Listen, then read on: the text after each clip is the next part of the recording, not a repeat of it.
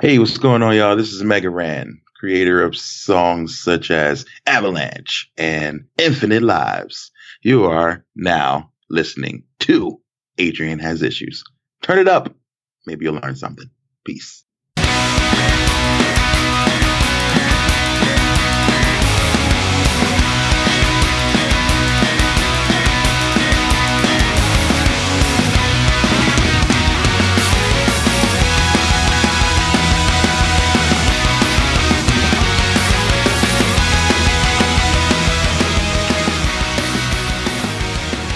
Hey everybody, welcome to Adrian Has Issues, a conversational podcast celebrating the culture of creativity. My guest is Ro Panaganti, who's a recording artist, multi-instrumentalist, voice actor, chef? Which is a pretty nice, a little bit of resume there, but he's known for his arrangements of popular video game soundtracks, including Legend of Zelda, Ocarina of Time, Banjo-Kazooie. Matter of fact, earlier this year, he released Metal Trainer, which is a progressive metal take on the music of the Pokemon Red, Blue, and Yellow generation, which honestly is the best generation. But now I'm super old in saying that, considering that, this year they just celebrated, the 21st anniversary. So it's been a while, but yet, obviously there's a reason why that music's so cherished, and hearing his takes on it have been fantastic. But we're going to talk about that, plus some other great stuff. But Ro, thank you for joining me today. And again, I appreciate you taking the time out. Thanks so much for having me, Adrian. This is going to be fun. So, something I always like talking about in the show, first and foremost, before we even get into the Pokemon, I'm always interested in talking about people's creative journeys, because, we're always used to the finished product, because obviously I was introduced to you through the Pokemon Metal Trainer album. And then I'm like, you know what, this is really great. I love this stuff. And then I started doing this deep dive into some other your covers, which, shout out to my Talking Like a Teen co-host, Ashley. The two of us were pretty much just losing our minds over your Marvel Cinematic Universe covers. Oh, wow. Thanks. So basically the question is, what would possess this man to, A, have this down, and also just use that to just make these great arrangements? So where does your musical journey start? Well, first of all, thank you.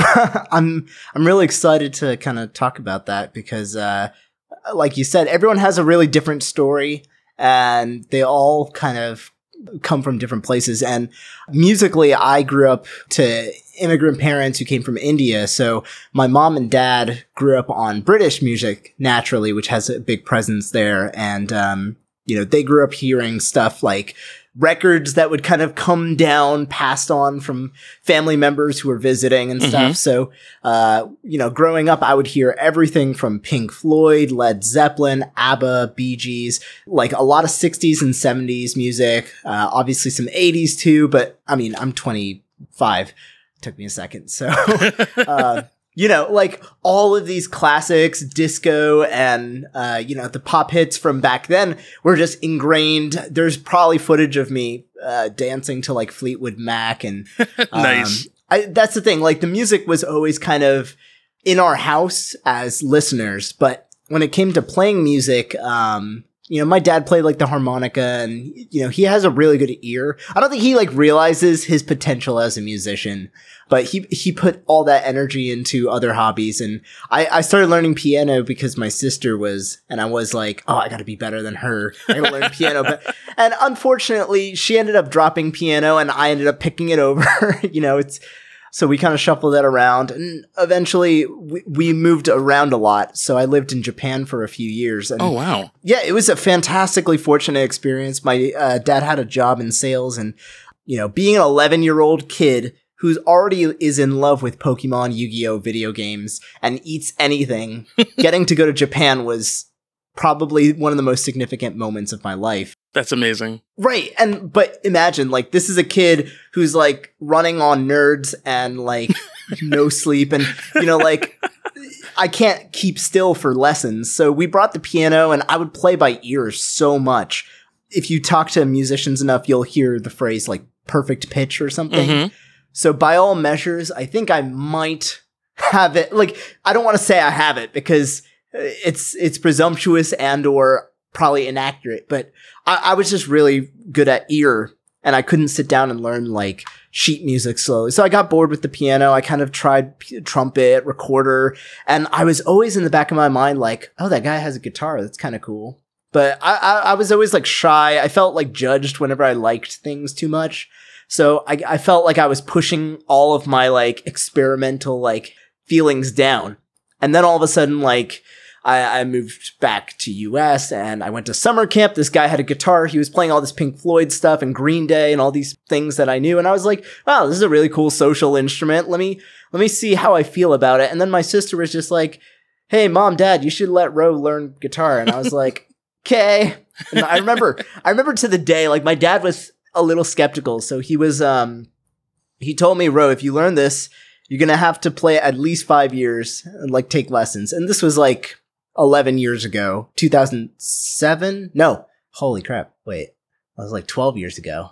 But that kind of makes sense because I'm going to be 35 actually tomorrow. Sure. So happy birthday. Thank you. But I guess we're kind of like in a generation where doing things like that creatively, it's not that it's necessarily frowned upon, but, you know, not everybody necessarily pursues that as necessarily a career. And, you know, I think our parents, maybe for a certain generation, it's sort of like, okay, that's something you did maybe as a hobby, but that was something you know, did at your own sort of leisure. But you also then had to get, you know, maybe what was some consider like, I don't want to say a real job, because obviously that's denigrating every musician I've ever spoken to. You're saying it in like air quotes, I'm sure. Oh, absolutely. Yeah, it's that's cool, but you have to get something a little bit more prestigious. But I'm like, no, but sometimes it's just being able to do that and get the go-ahead for that, that's actually really remarkable. No, I mean, like, being allowed to take lessons and learn an instrument for any purpose at all, it's a serious, like, blessing. And, right. You know, anybody who's been able to ever be given that kind of opportunity, or even to have an instrument that you can hold and teach yourself, I feel like that is magic in itself. But I was also lucky because, this is, 7th grade Ro. I've got a couple friends. Nobody's really into music. And I found that to be a pattern throughout high school, that I was never quite into the same kind of music as everyone else. But I was always just, I'll learn anything if it means I get to play with someone else. So, like, I was picking up lessons, and I had, like, a little Dave Mustaine kind of moment, if you're familiar with, like, Megadeth or anything. Like, I tried out for the band. I wanted to do a talent show, and I had like one friend who played drums, and, you know, we didn't have similar music tastes, which is kind of unfortunate because now I feel like I like a lot of the bands he used to like. Right. But, you know, we were awful. I was awful. He wasn't half bad. So we tried out. We did like Queen's crazy little thing called Love. It was pitiful. And then, my drummer ended up playing with a different guy. And I mean, like, at the time, I was just like, that's cheating, man. What are you doing? Like, you know, you made the commitment, you know, got to see it through. Now I'm like, oh my God, there's so few musicians. I'm not surprised you're playing in like 5 different acts. And that's how high school ended up going. So I had that like out for blood kind of like, all right, every day we're going to the basement. After I finish all my homework, it's just guitar playing and leaving Disney Channel on. This is the secret to practicing guitar. You need to leave mindless TV on, but like keep it on mute, subtitles on, turn on your metronome, and just 1, 2, 3, 4, 1, 2, 3, 4, and get into it until you're like, you got the exercise. So that's pretty much the musical journey of me getting to the guitar. And once I found a couple other people in the YouTube uploading scene, I was like, okay, can I do this? And I mean, I had, let's say, more strict parents back then than I do now. So I was always like, maybe I shouldn't show my face on the internet. This was back in the days where the internet was slightly scarier and less... By slightly, you mean like very. Like anonymous. Like I used to go to the GameFAQs message boards instead of Reddit. Like, it was a different time. But you can imagine just like, okay, let's do one video. Gotta cut off my face. Okay, here I am. And the weirdest thing when I compare those videos now, which are mostly all deleted, to now, I was like skinny as oh hell, like I didn't eat or something. Like it was just so strange. I mean, I felt normal, but looking back, I clearly was not chowing down. But anyway, so I made a bunch of crappy videos. They were all like Metallica solo cover, Van Halen solo cover.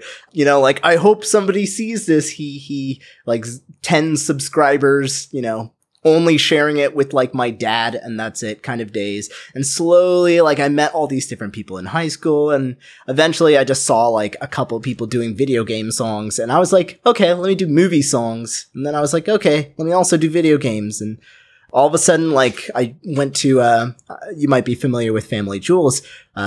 Back then, he used to host more like streams and like community events to Right. that effect. So all of a sudden, I like bumped into people who are now like my best friends, and you know, community spawn. Fast forward through time, 8 years of video uploading and counting, and I've learned a lot of instruments on the way because you know. As you make music, right? As you make your craft, you want to buy more gear. You want to like try to branch out a little. So I picked a bass guitar. I started practicing my singing a little bit. I bought a banjo this year for God knows why. I picked up the sitar and tabla, which are like traditional Indian instruments that I thought could bring some of my own like micro heritage fusion to my music. And, you know, here we are, October 2019, still going. You know, as I'm listening to you tell me the story, all I'm thinking is, yes, they supported it, but you have to like dedicate yourself to it. And to have that sort of ethic with it, like early on, you know, not everybody necessarily has, especially when you're young, where you're just kind of figuring yourself out. So, you know, it's like that thing of, well, I gotta, which I thought the really funny part to me was the Disney Channel part, where it sounds like something I would do. Like, even when I edit podcasts, I'm like, I gotta have like some ridiculous movie on in the background. Netflix on. Right? Yeah. Either Netflix, usually like old kung fu movies. And it's amazing how much that helps me focus. I'm like, okay, it's not just me. Thank you. No, it's so helpful. And like, I don't think anyone really goes out of their way to dismiss that. I mean, for you, it's old kung fu movies. For me, it's been, you know, everything from like The Office. Sometimes I'll leave like anime on mute or something. It's funny, speaking of which, like I read a manga excerpt, and the guy said while he drew manga, he would rent DVDs and play movies in the corner so he didn't feel like alone or something, like he had like some invisible support. That's remarkable. Let me find out this is an actual thing. I just thought it was just like strange. Like, okay, cool. I feel so validated now. I want to figure it out, the leaving something on in the background syndrome. Because obviously I can't leave music on, right? Right. That's the one thing I can't. So, like Netflix on mute with subtitles or something, you'll be like, oh, haha, they did that. And then you go back, and sometimes, obviously, you have to turn it off. You got to focus. But other times, it's like, hey, what's wrong with that? Like, I'll leave. I think I binged Marvel movies while working on like some After Effects projects that were huge this year. And I mean, like, I went through the the whole MCU while just doing this, and it was like a whole like 26, 27 movies just going through it. Yeah, I mean, you have to own it.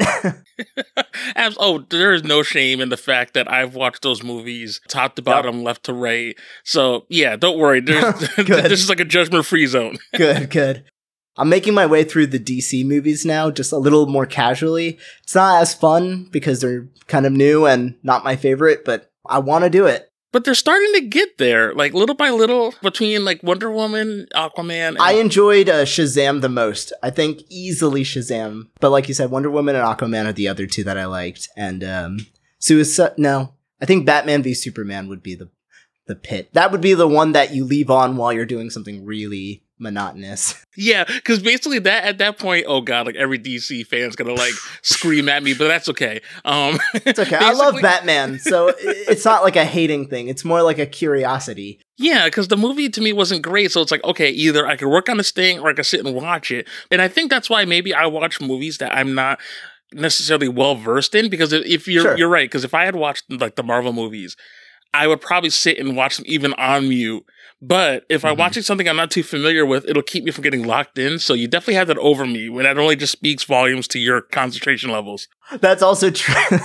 It's a running joke with my friends, because sometimes they'll be like, what are you watching? And I'm just like, oh, I've been leaving on like this series while I work on music. We're all musicians. And now it's just a running joke that I always have Breaking Bad in the background while I'm finishing like 20 covers and stuff. Like I'm some hyper productive machine, but I'm really just like sitting here every day trying to like claw my way through stuff and not go to bed early or give up. So the fact that you've been doing this for as long as you have, and going through your YouTube page, seeing just video after video, and not for nothing, and I know you of course have experience in videography, they're not necessarily these like low produced videos. Like there's some really good quality and editing involved in it. Thank you. Like, and I'm just saying that because it's not just a matter of, okay, I'm going to sit in a chair and there's kind of like this almost looks like stock footage of me playing. Right. Like there's a whole bunch of work that goes into these videos, which of course is more time, more dedication. And the fact that you've been able to do these videos, and these covers, not even just for albums like Metal Trainer, but just stuff for your patrons on Patreon, or just maybe some stuff that you did with collaborators, like that is a lot of time and a lot of effort. So again, even though you may not see yourself as being productive, that's a lot of stuff to put in. I appreciate being recognized for the video side is kind of curious, but around like 2017, I basically graduated, and up until that point, I think it speaks to like the confidence I had in myself. As I mentioned, like I think I slowly accepted that whole like, I don't care what other people think if I'm invested in this kind of feeling. And I really started to feel like, hey, if I take this seriously, if, you know, my friends and my viewers and listeners take me seriously, then I have to take it seriously if I want to get where I want to be. So, I moved basically, you know, after I graduated, got a job, my own place and all that. And I was like, okay, my time is my own time. I'm not in school. Let's make some like videos. And I started reaching out to friends, and one of my friends from college, Dennis, he's not necessarily into metal. Right. We don't play the same games per se. Terribly nice guy, but he is a photographer, videographer, and he has like really solid ideas. And I was definitely like, if I ask him today, I was like, with our first video, there was pushback, and like, I was scared. I was like, hey, Dennis, you know, I need someone to hold the camera, but I just want to show myself shooting guitar and stuff. And he was like, so, you know, coming from a non-guitarist perspective, it doesn't look so hot. You know, it just looks like someone playing an instrument really well, but it doesn't talk about the game. It doesn't tell a story and stuff. And he would always bring up other very mainstream, very well-known videos like Lindsey Sterling and all these film crew, like huge budget kind of channels now. And I was like, but it's just you and me. And it was always, it was like that stubbornness. And eventually, you know, he proved that my fears were dumb. And we started doing these like story videos. From that point on, whenever I would have help, I wouldn't do these bedroom, you know, guitar plugged in, couple angle videos. I would really try to make the video as artistically interesting as the music. And, you know, once I started roping more friends who were still here while, you know, because we all graduated, we kind of stayed in the same state or so on. And eventually, like, we started adding props and stuff. We added, you know, crazier ideas, dinosaur suits. And, you know, this year I was lucky enough to be a part of a documentary by a friend of mine, Peter Gillette. And he's literally a film student. So, like, as I started thinking about it and diving into it now, I'm like, I kind of want to make, like, movies out of this. No, that'd be great. You know, micro movies and music videos. But it makes total sense. And given that a lot of these arrangements and a lot of your playing, you know, leans a lot more towards, like, the progressive side of rock and metal, what is something that prog does so well is tell a story. Maybe linearly, like, or non-linearly, like, the fact that even if there's not necessarily a full-blown concept, how movements tend to shift in between each other, they do tell at least some form of story. So I think in a way, now, if you were to transition doing more film-related things, I think that would just only enhance the experience in that regard. That's a really good point. And it's not always easy or obvious. And with time constraints especially, I feel it's not easy to do every single week like some sort of masterpiece or like some sort of, you know, effect crazy nonsense. Well, yeah. And I've definitely gone off the deep end to where I was like, let me pull back and start like, instead of just experimenting, like, let me relax a bit. So there's little hills and valleys, little places to squeeze them in. But Halloween, obviously, we're talking kind of close to Halloween. You know, everyone in this community just gets so excited to scare people, do their favorite, you know, scary video game songs or make music videos that are all at night and stuff. So it ropes you back in just as just as I want to cool down. Which is funny you say like cool down, but I did like that you did post the one video. What was it? Pumpkin Hill, which is one of the most underrated songs from Sonic Adventure 2. Something that me and my stepson, we always kind of like, even though we kind of say it as a joke, I think we kind of came around. It's a cheesy song, but it's you cheesy, love it. But Knuckles got bars. Like he does. I mean, I truly love him. That was like actually one of the lucky times where, as you mentioned, I do Patreon like many artists, and I do requests where I'll pick a theme and then people can kind of vote for their favorites, and that was the favorite, right? So I grabbed my buddy Colby, and we were just like, all right, we can't straight rap because we can't rap, but what if we bring in some like Rage Against the Machine, some genres that we do know, and it's just fun. I mean, what was it? 2 years ago, I did Aquatic Mine for April Fool's Day. There's no reason why I did it. I still don't know why I did it. But it was just, like, there wasn't really a joke to it, per se. It was a really weird video of me being in, like, some strange love affair with Knuckles. Because I am. And, But I think you had said it yourself. There was one, I don't know if it was like a tweet I had read of yours where you had said it's funny how like the joke / meme songs. Oh yeah. Like they meant to kind of be like these sort of fun bits of you end up getting like really into them. You get so much more into it and happier with the results of memes than you do the serious songs, to where I recommend people make more jokes and gags and use those to practice like their skills. Right. So people will just be so busy laughing, they didn't realize you were learning. Was that also the case with the Sonic the Hedgehog Gangsta's Paradise cover? Because I'm sorry, at no point have I ever, like I mentioned at the top of the show that like I think I might have like hurt myself a little bit headbanging, and one of the songs was the Gangsta's Paradise cover. Oh, man. Because at no point have I ever thought to myself, you know what this Coolio song needs? A circle pit. But yet... That was, I mean, this is an example you'll see of my... let's say less wise, but also wiser side when it comes to YouTubing. I'm sure you're aware it's a little bit more cutthroaty now than before. YouTube will only show your video to some of your subscribers unless you're getting a lot of views in the first hour or first day. So, anytime you are first, you stand substantially closer to getting any viewage. So the way I viewed Gangsta's Paradise was, okay, this Sonic movie looks absolutely horrible. This song choice is really weird. Granted, I mean, I like it. I like Gangsta's Paradise. I like it's a good song. Decent amounts of rap and hip hop. Yeah, it's catchy. So I was just like, a clickbaity idea would be for me to do Gangsta's Paradise. Now, a clickbaity idea that I could do with integrity would be to do it, but just fill it with all of my favorite Sonic songs and themes and just riff off of that. And I'm sure someone will dig it anyway. So I did that in one night. Really? Yeah, I work in IT, so I'm like 9 to 5. Come back home. At lunch, I arranged the whole thing on a piece of paper, all my ideas, no like music notes per se.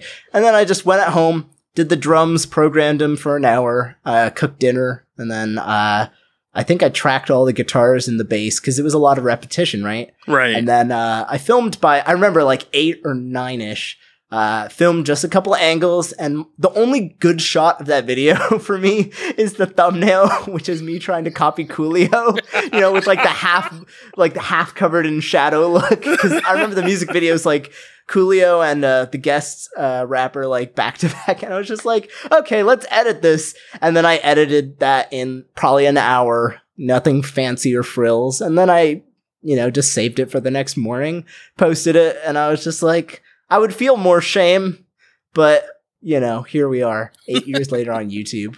Right. Who cares? I had fun. I like both songs. It's not like I'm selling out or anything. Absolutely. And that's kind of the point. And I know this sounds super cliche because I say this a lot, but if you're not having fun making this, and some projects maybe aren't necessarily quote unquote fun, but if you don't necessarily, I should phrase it like this, if you don't necessarily believe in it in some regard, you wouldn't have done it. Like even exactly, though you did it in a day, I wouldn't have even known that just from listening to it. So, it makes sense. See, that's the fun part. I like that you say that because a lot of the time, and this is where Twitter becomes very Twitter, We'll get into these discussions with various like people, and a lot of the times people are like, I don't know, kind of like very verbal about whenever people are covering too much of one series that's popular and not enough of this other one or this and that. And I'm like, yes, at the like, do what you want should be like our shimmering mantra here. Like, and the other thing, like you said, sometimes it's not fun. Yeah, this is hard work. But if you put your name on it and overall, you know why you're doing this, then, I feel like, you could do literally anything. And right. Sometimes you have to cover a Gangsta's Paradise so that everyone will watch you when you do whatever your real passion project is. So, I mean, I guess it doesn't bother me as much as it would bother pretentious younger Ro. And that happens, and it's funny talking about this more, and especially since what I talk about now is a lot is music, and just 5 years ago, from like 10 to even 15, being so opinionated about things that really, in the grand scheme of things, just are not super important. And I mean, that's what you felt at the time. But as you get older, like that ridiculous saying where people are like, oh, you stop listening to music once you get in your 30s or in your 30s. Like, no, I just think you stop caring about a lot of stuff that used to trip you up earlier. Like, for years I used to be like, oh, teen pop or, maybe these certain songs are like, oh, that's not real music because they're not playing instruments. I'm like, now, the other day, like, It's Gonna Be Me was on playing while I was out to dinner with my girlfriend one day. And it's like, I know all the words to the song. That's not by accident. Oh, no. Yeah, especially when it comes to 90s pop and, 80s music, stuff that were like nostalgic and or, I mean, I think still it's objectively catchy. What are you going to do? Yeah, it gets you. And that's the thing, as much as you try to like buck against it and being like, oh, I'm going to be taken seriously. I'm, big time, music fan. And no one could ever know that I actually like hummed to a Carly Rae Jepsen song. Like, who are you? Like, who is that hurting? Like, it's not that big a deal. Like, it's literally just music, man. Yeah, like they're not gonna like chase you down to like the old mill with torches and pitchforks. This isn't Frankenstein. And like ultimately, it's not like we can really control. Like the way I see it, if you like Backstreet Boys, it's no different than if you like The Color Red. Like at the end of the day, are you really able to explain it? Like you just like it. You just do. You just do. And that, I mean, like, that's how I feel about a lot of the game music I do, a lot of the metal bands I, listen to and stuff. And like, you can't just keep justifying things. You don't have to justify why you love the weird hobbies you have or the things you like. You just do.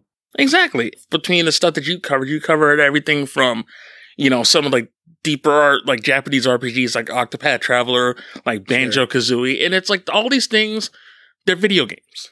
And there are things that you enjoy. And even if you maybe certain games you have maybe a deeper appreciation for than others, but obviously something caught your attention and made you want to then work on some of the music for it. But at the end of the day, it's like, how would I be, or how did someone else be kind of experiencing that, being like, oh, well, he did a Mario song, but so why is he doing like a Zelda song? It's like, it doesn't, that part, it's like, no, like, did you enjoy it? And if not, cool, maybe the next one will. Right. And I mean, like, it's a really deep dive into like the, with the video game community.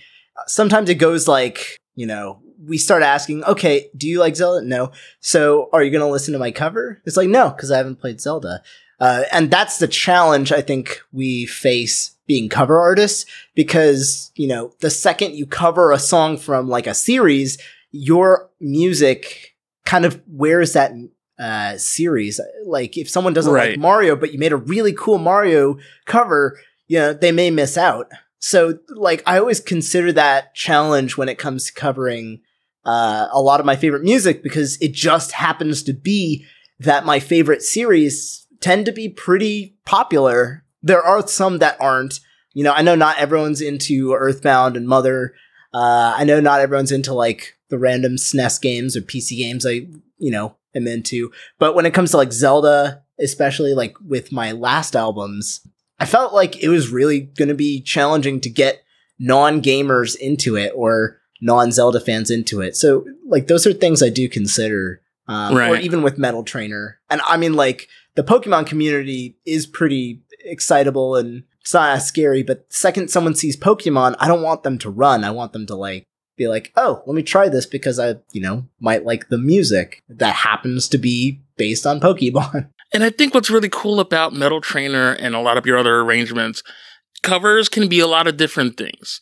They can be, note for note takes on it, but they can also be, again, nonlinear, like prog tends to be. But what I thought about what was cool about this album was the fact that it's informed by Pokemon, but after a while, as you kind of, again, progress through each movement, they sort of take on a life of itself. Especially I was thinking about one of my favorites was the Mount Moon track. And I thought it was really cool because at first it's like, I hadn't even put up the track listing at all when I was listening to it. I was just kind of letting it flow. Right. Which is something else I want to get into as well. But it took me a couple of minutes to even acknowledge the fact that it was a Mount Moon song. I just kind of thought it was, oh, this is cool. And then, of course, as you pull into the main melody, it was such a seamless transition into maybe the parts of the song that, like, from the game, you're like, oh, okay, I recognize that. As I'm listening to these songs, I'm like, man, Pokemon's a lot more intense than I remember it being. It might just be like I gave it the DC reboot with Metal Trainer. the gritty Pokemon. Yeah, the gritty Pokemon where Pikachu spins off and doesn't listen to Ash anymore, and Brock is dead for some reason when the show starts. It's just his green vest on it.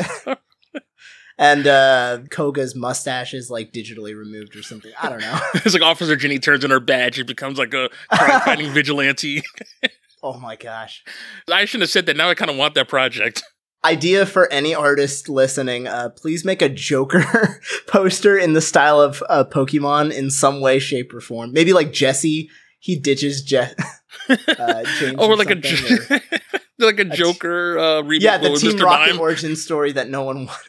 See, and I think they have the best origin story because, you have the one child who was, orphaned and homeless, and then you have someone who's this absolute rich snob, but yet completely went against everything he was groomed to be.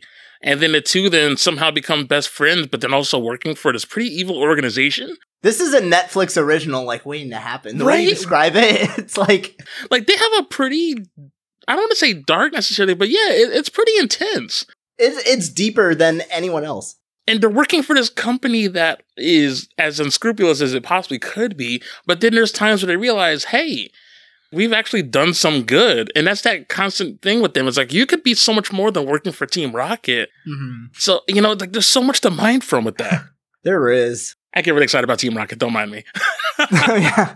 With, the Mount Moon track, it's funny. That was basically a remake of a 2014 cover I made. What I sadly realized is, so Pokemon is definitely one of my first games I've ever played, obviously. Obsessed with the very first generation and second generation.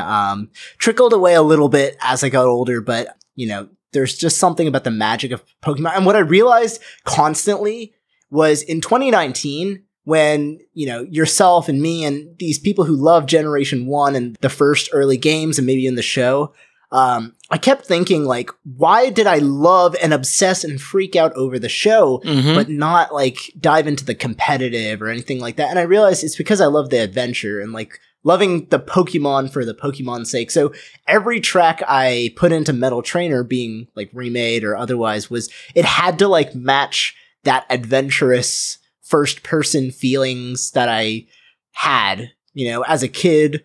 Playing Mount Moon was like literally the most frantic thing in my entire life. Yes, 1,000 times yes. Because, like, think about it. You don't know where to go.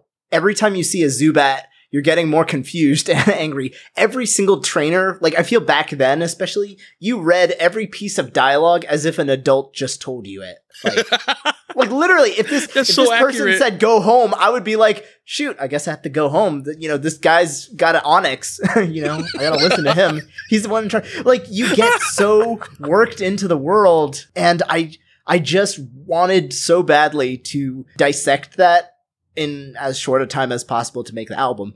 So, I mean, like, the small things that come in Mount Moon, like at the beginning you mentioned, like, it just starts playing, and, every track fades into each other in some way.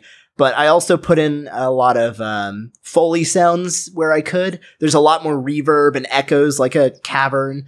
And you know how like in movies, caves always have this weird ominous looming sound. Mm-hmm. So I figured like playing bass guitar with like some more chorusy effects, like akin to Rush would do. I thought like things like that could kind of settle in. And this was the only song that's played on an 8-string guitar. This is one of 2 songs played on 8-string guitar on the album, which I thought would be kind of like, it's gratuitous, but that low note, when done just right, I feel like it gives you so many cool options for range. I personally don't feel it is gratuitous. I mean, one of my favorite guitarists, Stephen Carpenter from Deftones, famously uses 8-string guitars, but there's just such a range and tone to it that at first I was like, 8 strings? Why would you need 8? 6 is fine, but it's like, no. Until you start playing, you're like, oh, that's why you need those strings. If I had a nickel for every time I heard that exact sentence, though, why do you need 7 strings? Why do you need 8 Why strings? wouldn't you need 7 strings? That's the default now. Right? I consider myself very much a 7-string player for 80% of applications. You know, the 20% being my bluesy side. Speaking of your bluesy side, oh my gosh, okay. So one of my favorite themes is the Pokemon Hospital theme. Oh yeah. But so when I actually first listened to this, because I tend to do this a lot with my music listening, where sometimes I'll actually start by listening to random tracks first. Then after I do that, then I'll listen to it as one like long, as basically from like top to bottom. I know, sure. I get super like weirdly nerdy. No, I feel like my album's horrible for the shuffle. Like I didn't think of that. No, this is actually the point. This is why it ended up working. It's because the first song I played was Pokemon Hospital, because I'm like, okay, I know that song. That's going to be really good one to start off with. Okay. And that song did not play out even remotely the way that I thought it would. And This is meant to be complimentary because, again, I did that thing where I had all these expectations being like, no. And this is one of those moments where I had to sort of correct myself because, one, listening to it out of sequence was not going to do it justice. And also just the way like it transitions in and then back out in Pokemon Hospital, and also just how you went more bluesy with it. It's a decidedly different take than I'm used to, and I'm like, wow, right. This is really cool. I actually want to get into it a little bit. So what was going through your head when making this one? I appreciate that you ended up going in order too, but it's kind of curious. So like I said, Pokemon, of course, is an adventure for everyone who played, for everyone who watched the show. And this is one of the first albums where I really kind of assembled. And at first I was just like, let me make a bunch of singles. It'll be easy. I like Pokemon. Who cares? Then I was like, I don't like that. I like prog. Why am I trying to be something I'm not? So I decided to kind of chronicle the story of a trainer going through the game. So obviously, you get to the center after the wild battle. So there's like let's say a pretend story that, you know, you have to go to the hospital, your Pokemon just got injured or something. And then I was thinking, and this is where we get into like the DC reboot of VGM albums. I was just like, okay, what would be a really cool song to reharmonize, which to my music understanding word means you take the song and kind of change the underlying chords, which gives it a whole new kind of flavor. Sometimes it can just be more fun and jazzy, but I felt like, what if I just made Pokemon Center minor, but, you know, that's not enough. So I was like, what if I made it sound like an episode of House where, like, the Pokemon is literally on the brink of death? Like, Trauma Center under the knife, but Pokemon. And yeah, that was intense, man. Like, that, once I heard, like, the heart monitor going, I'm like, wow, this is, this is getting deep. This is one of the few songs on the album that's original, meaning I didn't remake an old cover.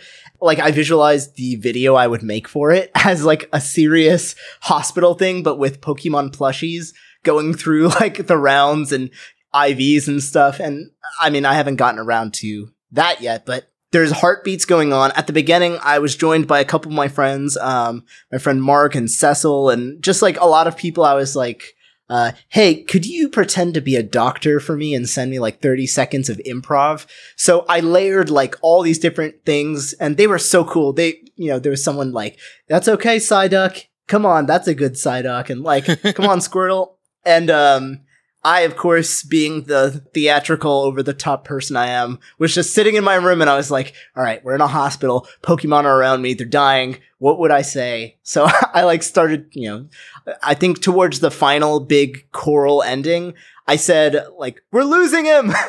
I was just It's so wild. that's too dark. But at the same time, I was just like, it's like the people who make fan fictions and stuff. You have to learn what they're doing. And so, I mean, I had a lot of fun with that. And I hated the song. I thought it was the weakest track and everyone's going to hate it.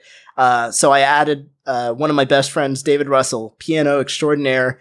He has been on every single album of mine since 2006. Oh, wow. I think. Maybe even 2005.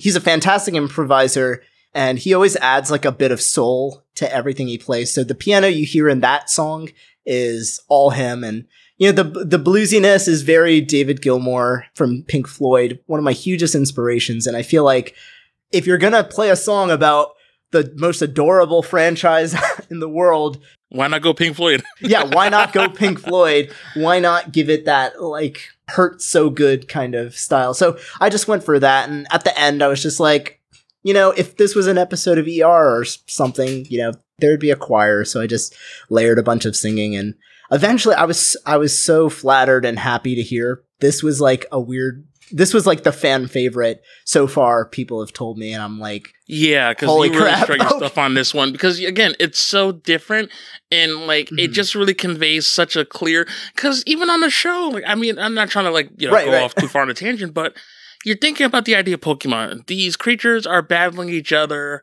You know, and it's like it's an anime. It's like kids can watch it, obviously, but sure. So like they'd be a little like worse for wear to go into the Pokemon Center, and again, the show's done very like happy-go-lucky. So, but you're not really thinking, oh my gosh, I'm pretty sure there have been Pokemon who have not made it, which is why they're also ghost types. So, I mean, that also stands to reason. So, I mean, Lavender Town, but yeah, that's exactly it.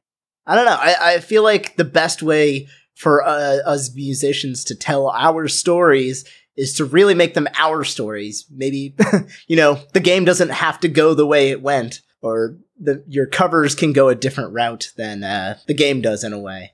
Right. That is a very, very good point. So one thing, though, before we close out, I did want to ask one question. Is there one cover you have not done yet that you've been aching to do, or is it a secret? Well, first of all, don't give me too much credit for thinking far ahead.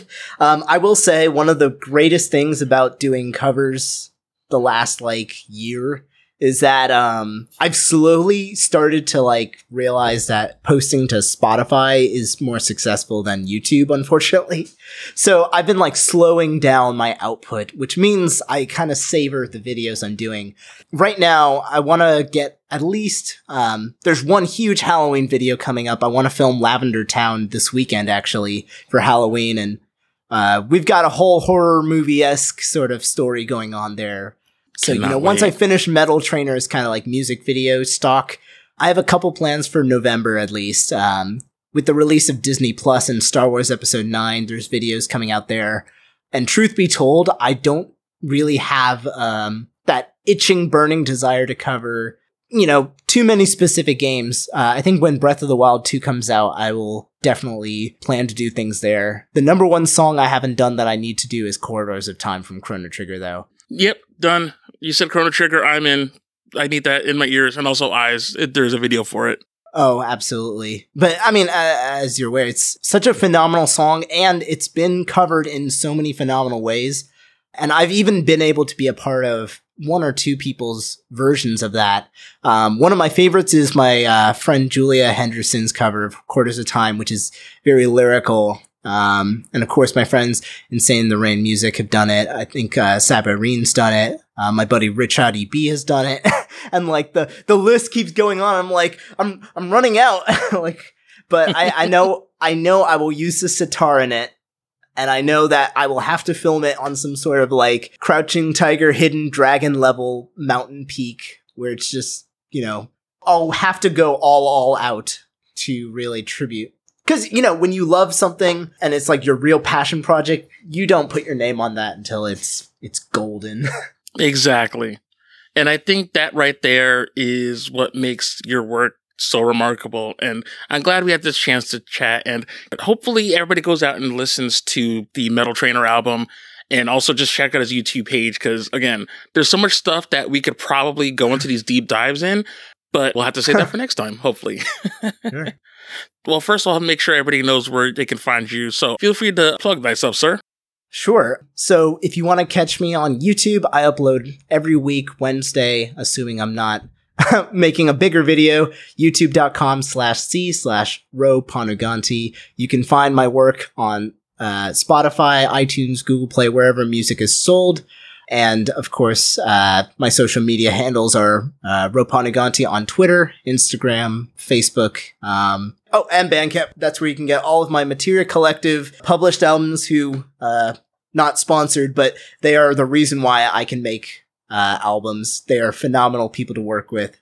They made everything, right? They made Breath of the Wild album. They helped me make my Super Metroid album, and of course, Ocarina of Time album and Metal Trainer this year. So I cherish them very dearly. And Sebastian Wolf, of course, who's founded and guided me through much, much, much of this. So I wanted to think of a track to close out with, and as much as I would like to play maybe like the battle theme or like, the Pokemon theme, we've been talking so much about it, and I feel like this really does encapsulate, at least to me personally, what makes your music so great. So I feel like it may be an interesting choice, but I feel like we should hit him with the Pokemon Hospital for the closing on this. Because again, I'm sorry, I love this song so much. Oh, yeah. It's if it helps it not be a sour note, the Pokemon lives. Yeah. At the end. But trust me, if anyone who's listening to this plays Pokemon, you've been to Lavender Town, you know how it goes. You're all right. Yeah.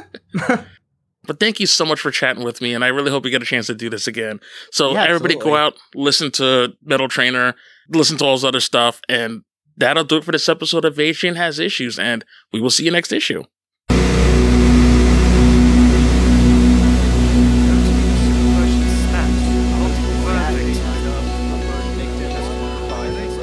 Hand me that file on the paralyzed ghost.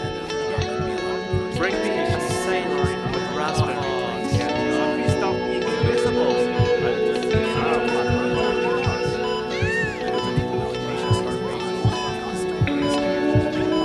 It's going to be alright, so please stay still.